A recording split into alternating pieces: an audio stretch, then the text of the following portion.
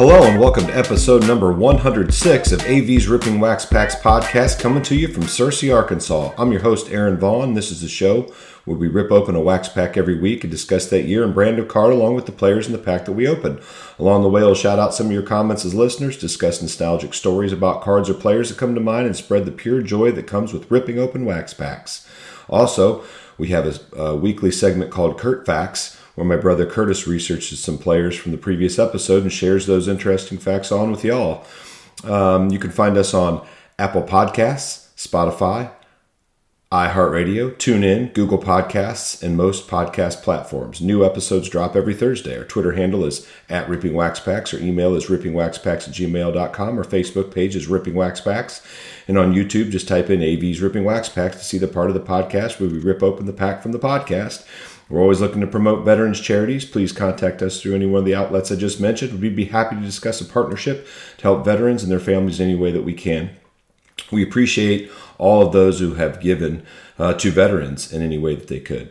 Also, please give a listen to our sister podcast, CVs Tend to Check Out, a music podcast produced by Curtis and me that comes out once a month, sharing the joy of music and hoping to help listeners discover unfamiliar bands or songs they might want to look further into. Check it out right after you listen to this podcast and like, review, subscribe, and all that good stuff. Remember, for both podcasts, if you comment, like, subscribe, or review, your name will be put into a random drawing for free prizes each episode. For AV's Ripping Wax Packs podcast, you'll receive cards from the podcast and free wax packs. For CVs Tend to Check Out, you receive some kind of prize that has to do with music. Join in on the fun. Today, we will be discussing 1991 Topps Stadium Club, and we have a first series pack. It came in two series we'll talk about in a minute. But we have a first series pack. So we'll be talking about that here. Again, we appreciate everybody's support. Keep the ideas coming in. We've had some ideas about different packs to bust, so I'm still looking to get some of those packs. Also, I wanted to add something this week for those that listen every week. We have people, like I said before in other episodes, I can't believe it, that listen from all over the world. Pretty amazing. But I'm going to give my address. I don't know if this is a good or bad thing to do, but if anybody has anything that they want to send me to rip, I will do that. Haven't done that yet. I haven't given out an address or haven't ripped something from somebody else, but anything that you'd want to see ripped or that hasn't been ripped on any one of the podcasts or episodes, we'd love to get that. These are all my packs. I randomly get them. I buy them along the way when I find stuff. I buy and sell cards, but I still have quite a few left, but it's getting down to where I have to keep looking for new packs, and there are tons that I haven't ripped. So my address here at AV's Ripping Wax Packs is 149 Emerald Lake Drive in Searcy, Arkansas, Searcy, Arkansas, 72143. So if anybody wants to send us something, I'm not asking you to do that because you have to do that or anything. Just if you want to, I've seen other podcasts and other YouTubers get things sent to them, and we would definitely do that. Mention your name. Obviously, if you send us something, we are going to rip it. So whether we've done it or not, we appreciate it, even if it's a part of another podcast where we rip one open and that's new, and yours isn't new. We would, if you didn't realize we already did that, we would rip it also and pull cards from it. So if you want to do that out of the goodness of your heart, feel free. We appreciate it. You could send us a note, whatever you want to do there. We appreciate it. This week, like I said, we're discussing 1991 Topps Stadium Club, and we have a first series pack, but a little description about it. 1991 Stadium Club is a 600 card set that marked Topps' first truly premium quality set. It says 1991 Premier Edition and 12 premium quality cards on the front of it. The set was issued in two separate series of 300 cards each. The set created a stir in the hobby upon release with dazzling full-color borderless photos and slick glossy cardstock, and is still considered one of the landmark products in hobby history. So this was amazing at the time. When we see these, you're going to say, wow, this was amazing then. But if you've never seen these, a lot of people probably have, but they had amazing full-color photos on them. And the card stock is really glossy, so they actually might stick together because they're over 30 years old. The distribution of these was 36 packs per box, 12 cards per pack, and they were $125 a pack. Now listen to this. Series 1 was exclusive to hobby dealers, and upon release, that pack prices quickly skyrocketed past the $5, $6, and even $8 mark for a pack. Unbelievable, because now they're not worth much. For Series 2, Topps upped the price pack to $199 a pack. Series 2 packs were also available for $199 a pack at selected McDonald's restaurants in northeastern U.S. Imagine that. We find them packs at hobby shops, which I can't find those around anymore. There's some in big cities, and then at Target, Walmart, maybe Walgreens, places like that. They used to be everywhere, and they were in McDonald's at the time. That's crazy. There's such a big spike in production of these. There's a little bit about some more of these. There's some pre-production promos. Not much is known about these cards. It's believed that Topps distributed these cards to their sales team and to major distributors. The set consists of 50 cards, and it's believed that 300 to 600 copies of each card was produced. The fronts are identical to the player's respective base card. However, the backs, which aren't numbered, have a reprint of Jose Canseco's 1986 Topps traded card. So there weren't many of those. So if you have those may be worth a little more. You can look online to see the names of those people that were in those 50 cards of the copies of those. They were pre-production promos. Also, I was looking through the set, and I don't see many rookies that are any good, except there's a second series card that's Jeff Bagwell's rookie, and he's a Hall of Famer, and it was amazing. He used to be one of my favorite players. He's still one of my favorite players, but I loved watching him play. That wide stance is crazy how he could still get around on a fastball when he had that wide stance and dropped his hands, I think, when he hit. But that's in Series 2, so we won't see that one today. But we'll always be looking for Hall of Famers. Just busted open packs is fun, and we'll look for stars and stuff like that. Let's see what else we got. There's also some press-proof cards. These cards measured a little bit differently. They weren't the same size as a regular card. Are missing the Stadium Club logo and UV coating. It appears that these cards were distributed directly from Topps via the Topps Vault program, and it appears that every card in the set was produced. However, the print run is uncertain at this time. They actually measured 2.75 by 3.75 inches. So we're going to check out this pack. We're going to bust it open on the YouTube section right after we have Kurt Facts. So Curtis, take it away, sir. All right, it's time once again for your Kurt Facts for the week. This week I'm not doing a throwback player again because I wanted to be able to focus on two of the amazing players that were pulled from this last week's rip. The first one being Derek Jeter. He was pulled from the 1996 Leaf pack, and Aaron questioned why this particular card said Gold Leaf Rookie.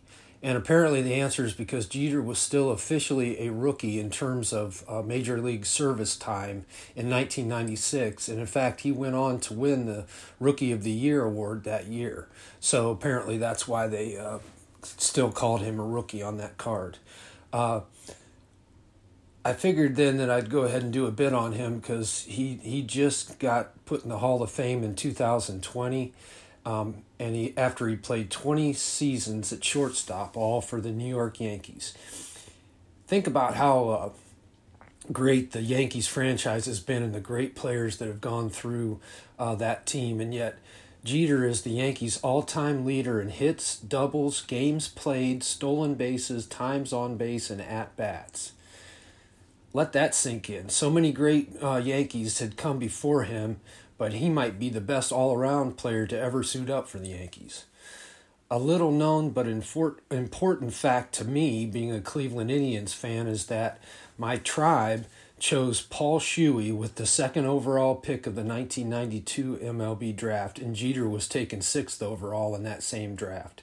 Shuey was a serviceable and even a very good relief pitcher, but as Aaron and our dad and I like to say, OIC, when we learn stuff like that, only in Cleveland.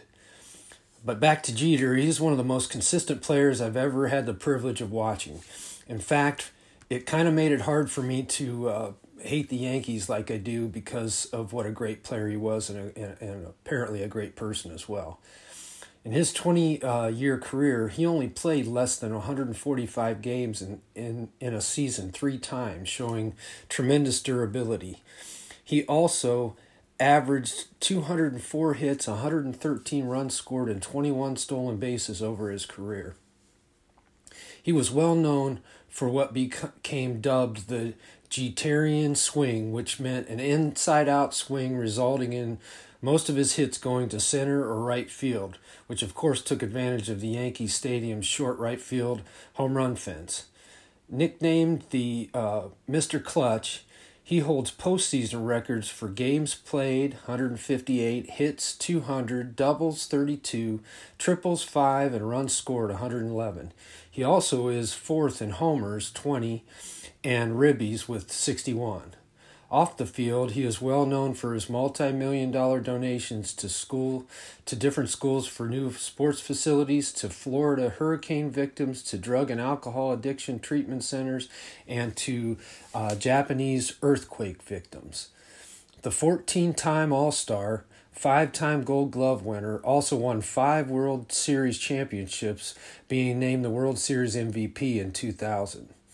He finished his career compiling a .310 batting average, which is just outside the top 100 all-time, 1,923 runs scored, which is 10th all-time, 3,465 hits, which is 6th all-time, 545 doubles, which is 35th all-time, 66 triples, 260 homers, which is 219th all-time, 1,311 ribbies, which is 105th all-time, 358 steals, just outside the top 100 all-time, and an OPS of .817.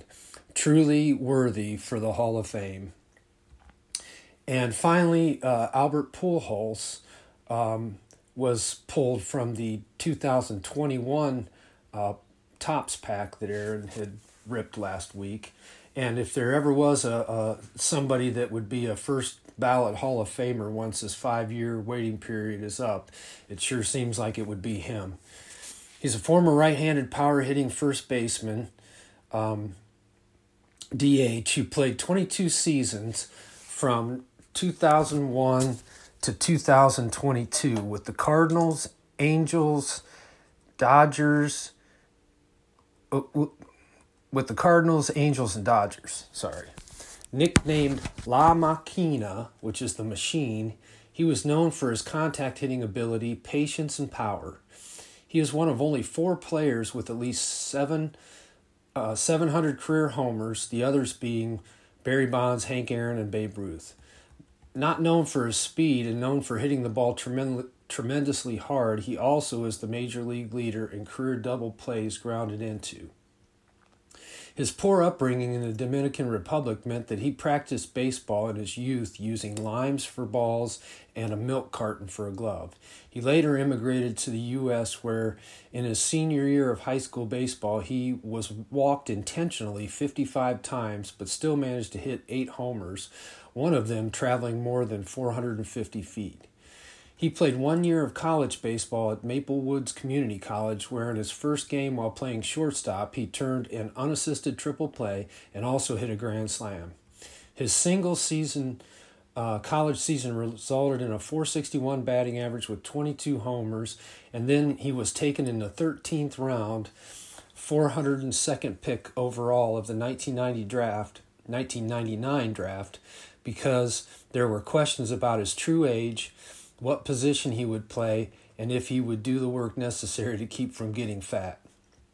This just shows how difficult it is to predict how a player's career will turn out. He quickly proved everyone wrong when in his rookie Major League season of 2001, he batted .329 with 194 hits, 47 doubles, 37 homers, 130 ribbies, and 112 runs scored while playing third base and finishing 4th in the MVP voting. He also was the unanimous vote for NL Rookie of the Year award. And then his career only got better from there. He, Joe DiMaggio, and Ted Williams are the only players to compile 500 ribbies in their first 4 major league seasons. A perennial 300 hitter early in his career, the growing practice of defensive shifts that began to be employed for him later in his career, along with his loss of speed, really took its toll on his batting average. But still, he is one of only 2 players in history to amass 3,000 hits, 700 homers, and 2,200 ribbies, the other being Hank Aaron. That's some pretty good company there. Showing his consistency in making contact, he never struck out more than 100 times in any season, when most power hitters struck out 150 or more times each year. An 11-time All-Star, 2-time Gold Glove winner who won 3 NL MVP awards and won 2 World Series championships, he finished his career with a .296 batting average, 1,914 runs scored, which is 11th all-time, 3,384 hits, which is 9th all-time, 686 doubles, which is 5th all-time, 703 homers, which is 4th all-time, 1,405 extra base hits, which is 3rd all-time, 6,211 total bases, which is 2nd all-time, 2,218 ribbies, which is 2nd, only 79 behind Hank Aaron for 1st place, 1,373 walks, which is 32nd all-time, but 2nd with 316 intentional walks behind Barry Bonds by quite a few, and a 918 OPS, which is 53rd all-time. All of this while staying out of the steroid issues of the time, doing much charity work, especially around Down syndrome awareness and aiding the poor in the Dominican. He personally took supplies and doctors and dentists over to the poor of the Dominican to help those that couldn't afford them, and providing aid to people with disabilities, and being well known as a humble and devout Christian. What an amazing player, and by all accounts, an amazing person in general. If he is not a unanimous selection for the Hall of Fame on his first ballot, then there's something wrong with the system. Well, that's all for now, and we'll talk to you next time.